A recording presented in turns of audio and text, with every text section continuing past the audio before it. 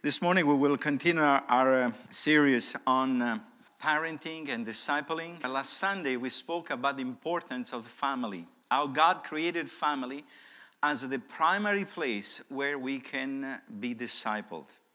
We spoke about the importance of getting married as a design of God. We spoke about the importance of becoming one as the couple creates an atmosphere of godliness where eventually children can be raised. But also we say that God is helping every kind of family. And the church has the privilege to be called God's family.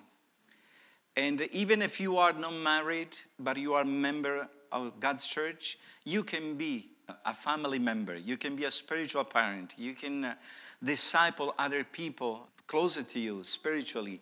So this morning we will share the second part of this series, Parenting, Pitfalls, and Discipling. I choose as a text two important passages. One is taken from Psalm 78. We will be reading from verse 1, just a portion of this psalm. And then we will refer to Ephesians chapter 6, where Paul is giving, after chapter 5, where he speaks about the importance of husband and wife being one, on the importance of the relationship between parents and children. Now, Psalm 78 is the first psalm of the historical psalms. And this psalm has the purpose to repeat the history of the people of Israel and give it some teaching so they will not repeat the mistakes that they made throughout the history. And it's important for us to consider the advice that the Word of God is giving to us. So if we may read on Psalm 78, we will start from verse 1. And I pray that God's Word will bless our hearts. And please pray for me as I deliver this message.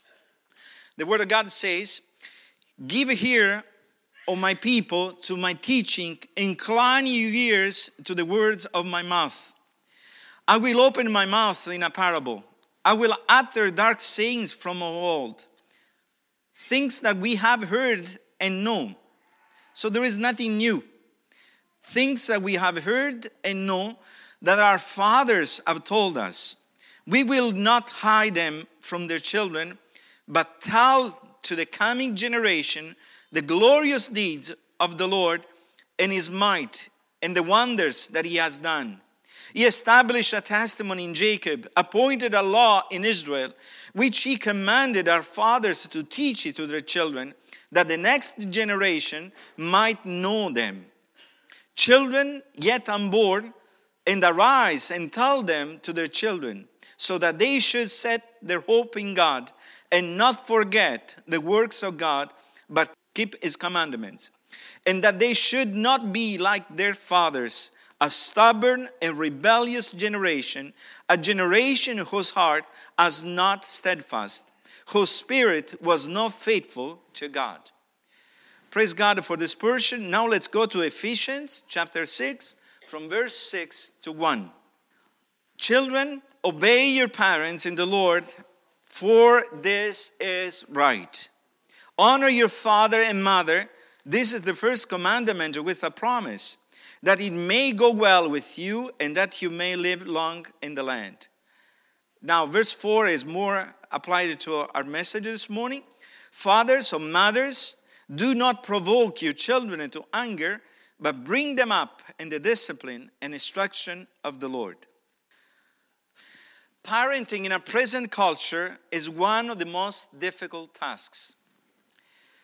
However, I believe that it is God's purpose and God's desire for parents to concentrate our ministry on building character, spirituality, faith in the heart of our youngest, of the children that the Lord has entrusted us. And sadly, sometimes we have an unbalanced approach on how to parenting our children. And again, when I say parenting, I'm referring biological parenting, adoption, or spiritual parenting. Sometimes we are unbalanced in the way that we approach this ministry. And we forget, we don't take heart the importance of building up character and faith in our children. Either we can go in the other opposite way and having a very authoritarian way and approach to minister to our children without not giving any room for them to learn and experience personally what they need to learn about God. It seems that Christians, parents, have lost the goal of making disciples. And again, I want to say what I mentioned last Sunday, that evangelical church in North America especially have a very low rate of retaining children in the church. It means that godly parents are not doing their godly task and assignment. So we have that responsibility. In fact, the psalm is teaching, do not repeat again the same mistakes. And I believe that either we take that as a very heavy task, or we can enjoy and consider that as a privilege that we have to pass the gospel to the next generation. Let's keep in mind that if we miss to bring and pass on the gospel to the next generation, we are risking to stop the propagation of the gospel. And that's why we are to take seriously that task that God has given us to disciple people. And I believe that, again, I want to make very clear that one of the important purposes of parenting is to raise God-fearing, morally mature, emotionally sound young kids ready to pass the gospel to another generation. We must have that as a goal to achieve in our families, in our church, in an environment. Let's bring the flavor of a godly family, a godly parenting. God wants us to do so. I'm reading from Genesis chapter 18, verse 19. Has to do with the call of Abraham. And the word of God says, for I have chosen him, that he may command his children and his household after him to keep the way of the Lord by doing righteousness and justice, so that the Lord may bring to Abraham what he has promised him. You see, God has a lot of promise for us. God has a lot of promises for our children. And the blessing of God can go through 1,000 generation if we are faithful to him. So there is something that we need to be careful and we cannot miss. Active parenting is a mandate from the Lord, not an option. Being able to disciple our children is not an option. It's a mandate that we receive from the Lord. When Jesus in Matthew chapter 28 give us the Great Commission, therefore go and make disciples, is a Jewish speaking to another Jewish person. The disciples understood very clearly, because a disciple was following the rabbi, the teacher, and he was following completely what he was saying. It was a sharing, a living relationship. It was not just giving a lecture, but the disciple was learning through the example of the rabbi. This caused conversation that brought faith and possibility for the rabbi to teach the Word of God. And this is reflected, must be reflected in the parenting, in the way that we parent our children. It's not just a moment, it's a lifelong commitment where children are learning, watching at us, seeing what we do, observing our godliness, observing a love for God. Or in the opposite side, sometimes they can observe that we don't love God. We are not coherent with what we say we believe. So it's a very important mandate to take in consideration. So this morning, let me share with you some pitfalls that we can follow in as a parent. First of all, wrong goals and attitudes. As a parent, we can have wrong goals and attitudes. First one is materialistic attitude. It means that parents will focus more on giving their children materialistic things, forgetting the spiritual aspect. It means that spirituality comes later on in that list of priorities. Some parents are more interested in providing their children with all the material comforts of life and totally disregard the responsibility to teach about godliness. That's why it's important for us to be intentional. And as a church, I'm giving this series a message so we can understand that only material things will not bring our children when they're in heaven. We must teach spirituality. We must teach the importance of God. And if we look at the Bible, we see how parents that were attracted by the materialistic things, they lost their children. I want to give you an example in Lot. Remember Lot? He was the nephew of Abraham. He was attracted by the materialistic life that was in Sodom and Gomorrah. And when the shepherds of Abraham and his own shepherds had an argument, the point arrived where it was important to divide. And Abraham said to Lot, you choose. If you want to stay in the mountains, I will go in the plain. If you want to stay in the plain, I will stay in the mountains. And Lot, maybe because he was seeing Sodom and Gomorrah as a place of a future possibility for the children, where there was a commerce, where there was a life, where there was a lot of opportunity of growth, materially speaking, he decided to go in the plain. And the scripture says that he will not plant his tent in the city, but outside. He knew it was spiritual enough to understand that Sodom and Gomorrah was not the best environment where to raise children. However, he pitched his tent outside Sodom and Gomorrah, but gradually he was attracted. You know, when you have a materialistic heart, never is enough. You say, I will reach this goal and then I will focus more on things of the Lord. No, because the love for material things will draw closer and closer and closer and grow more and more and more until you are in the midst of it without not realizing that. And that's why we have to be careful. The Bible says that there is not the material things that will allow us to value a life.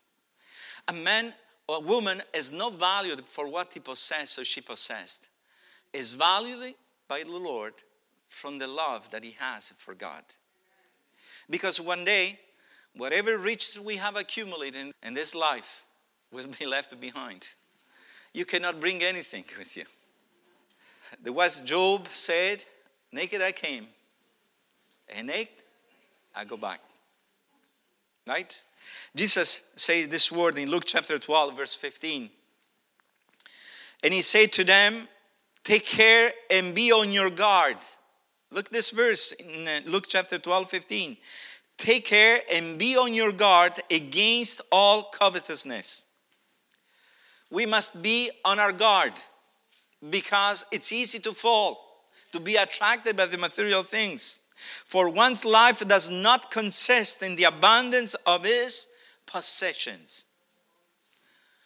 One's life doesn't consist in the abundance of his possession. Now, I want to make clear that I'm not saying that being poor is the blessing that God wants to give it to you. Maybe sometimes this happens. But what I'm trying to say, don't put it in your heart. Don't put it in your heart. There are other priorities. Too often, parents, instead of spending quality time with their children, nurture the relationship with God, they devoted themselves to other activities, forgetting the primary responsibility to teach their children the ways of the Lord. And that's why sometimes there is no time for church. There is no time for Bible study. There is no time for enjoying one another, having devotion together, speak about challenges that they may face in life, and give an answer with the Word of God. And then another wrong attitude that we can have is overprotecting our children. Overprotecting parents don't prepare their children for the real life. Have you ever heard of this style of parenting? The helicopter parent that flies all the time trying to rescue the child. I believe that this is something that we very easy are guilt as a parent. And we miss the point that by overprotect them, we prevent them for making enough mistakes and to learn from their mistakes. Because a lesson is learned more by mistakes than by normal things. And if you don't allow them to make mistakes and experience that the advice that you gave, it was not because you were smarter than them, but because of the experience of life. So they have to learn on their own. I still remember my father saying, "Hey, my dear Mario, when you will have children, you will understand what you are letting me go through right now." And you know what? Many times I say, man, my dad was right. I was the foolish one. We need to make space for them to make mistakes so they can learn. And because if we don't do that, they will grow depending on us. Let me use this expression. We must cut the umbilical cord. They need to make their own choices. Today, many children are depending on parents more than they should do. And I believe that today, many young people have difficulty to form a family because they never were given the possibility to experience life on their own. Sometimes I speak with young men and young women, and I can see the fear that there is. I'm not ready. I'm not prepared.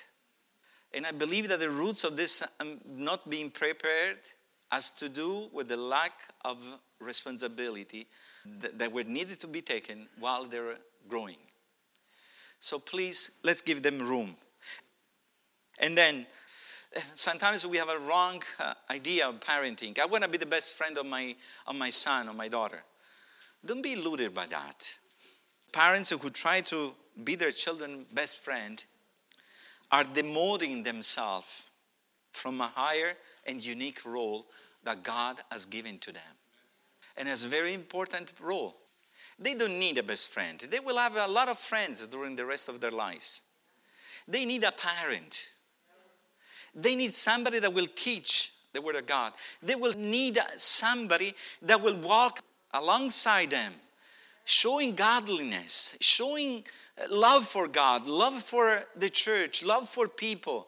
They need to be guided. They need to know that sometimes a parent is able to give advice that a friend will never give to them because they're friends. And a true friend will never try to hurt the person. And because usually it's the same age of friendship, they themselves have not the quality, the experience of life to give those advices. So you need somebody that is not there to judge you, but to help you. And let me tell you this, even if you have children or grandchildren during their teens, the terrible teens, right? Terrible for us, and also terrible for the teens in itself. They will never ask you to hug them in public or to show love to them or to advise them or to rebuke them while they're in public. They will feel terribly embarrassed. Never do that. But in a private, they need to receive love. They need to receive guidance. They're longing for that. They need to determine what they want to do in life, what will be the path that they want to choose. And your presence is so important. So important. Please, be a parent and not a friend. Again, I'm not going to the extreme. You must be friendly with them, but your priority is to be a parent. Amen? Then, second pitfall. Partiality and wrong expectation or expectations. I want to bring you a great man of the Bible, Jacob. Remember Jacob? He used partiality towards Joseph and Benjamin. Because Joseph and Benjamin were children of the wife that he loved very much, Rachel. Remember? And he had a special attention for Joseph and Benjamin. If you go back in Genesis, to chapter 37, verse 3 and 4, hear what the Word of God says. Now Israel, meaning Jacob, loved Joseph more than any other of his sons, because he was the son of his old age, and he made him a robe of many colors. But when his brothers saw that their father loved him more than all his brothers, they hated him and could not speak peacefully to him. When you apply partiality in your parenting between a child and another one, you will cause strife within the siblings. You are not doing good to them. Jacob did so. You know why? Because his parents did the same. If you remember, there was partiality between Isaac and Rebekah. Isaac loved more Esau because he was a hunter, remember? And he was bringing food, fresh food for him that he loved very much. But Rebekah loved more Jacob. And Jacob, when he became an adult and when he got married, he will duplicate again the same mistakes. It was a cycle that was repeated again. If you are building up your family based on partiality, there is a great possibility that your children will duplicate the concept again and again. And you bring division among them. You are building up a barrier between siblings. Make sure that you are not giving the impression to love your children in a different and partial way. It will be a curse on their lives. It will affect a generation after generation. God loved us in an equal way, in different ways, but in an equal way. And we should do the same. And then part of this wrong expectation is maintaining expectation that either are too low or too high. You put the bar so high that your child will never reach to that. And because of that, it feels a failure. Don't put on your child an expectation that is too high that he cannot reach in his life. And because he is not able to reach that goal, it will feel a failure. It will feel that was not important, that he is loved because of his performance and not because his relationship. And sometimes when we put an expectation that is too high, we are passing the message that our children are loved because of what they achieve and not for who they are. And this can be equally done in the secular world, but also in the spiritual aspect. We must find a balance, not to put too low expectation that doesn't challenge them, but neither too high, because they will not be able to achieve.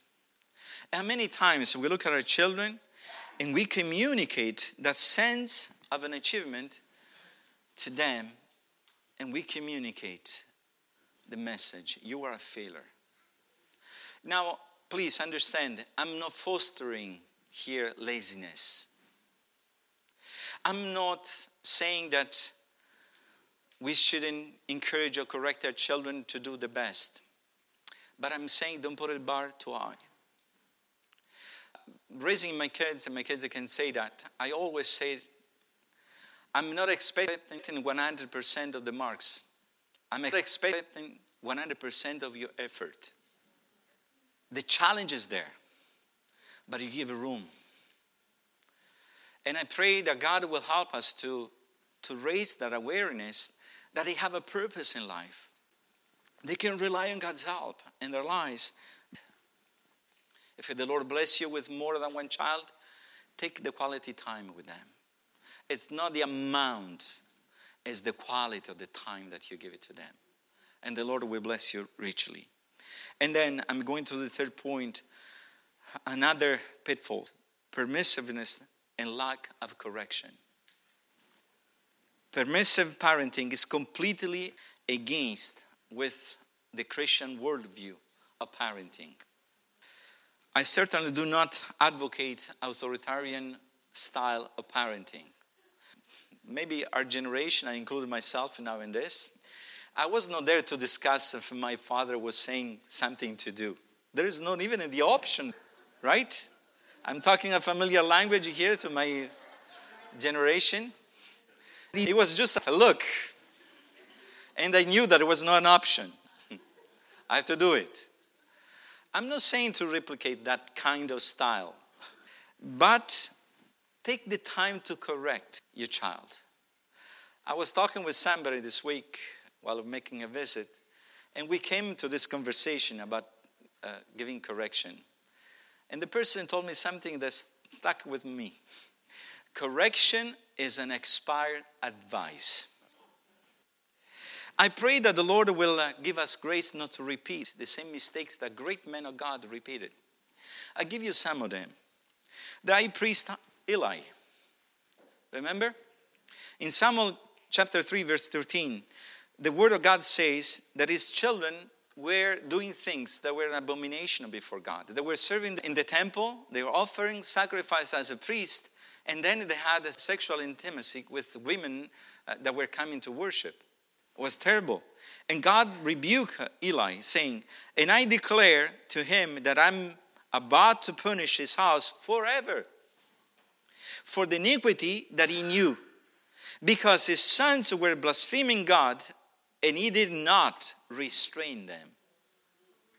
Eli failed in his mission of correcting them.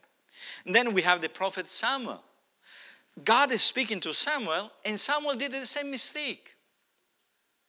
Look, in chapter 8, verse 1 to 3, we read, "When Samuel became old, he made his sons judges over Israel." He was a prophet, a judge. The name of his firstborn son was Joel, and the name of his second, Abijah. They were judges in Beersheba. Yet his sons did not walk in his ways, but turned aside after gain, and they took bribes and perverted justice. And because of that, the people of Israel say, "We want to have a king." And Samuel was insisting. Let me tell you something. This story doesn't finish there. We know King David, right? King David was an amazing man of God. The Bible says that he has a heart that was following God's heart. However, David was one of the worst model of parenting. It was a terrible example.